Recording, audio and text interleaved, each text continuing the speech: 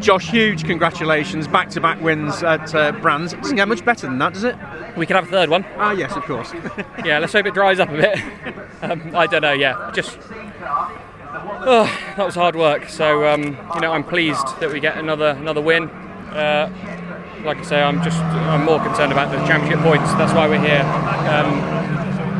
Don't get me wrong, a win means a lot and it's fantastic, but we're here to win the championship, so we'll bank those points, 2 boxes ticked, move on to race 3. The back end of that race, you had to give a masterclass in defensive driving.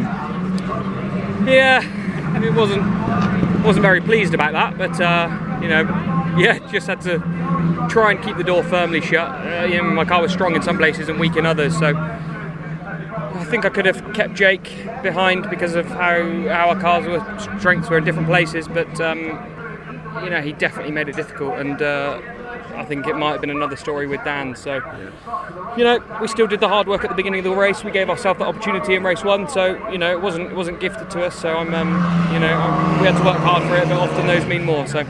We spoke at Donington and earlier this weekend about being consistent, bagging the points, being important. You can't get much more consistent than 2 wins. Yeah, I mean, if you consistently win all the races, you'll be all right. So, yeah, that's the plan.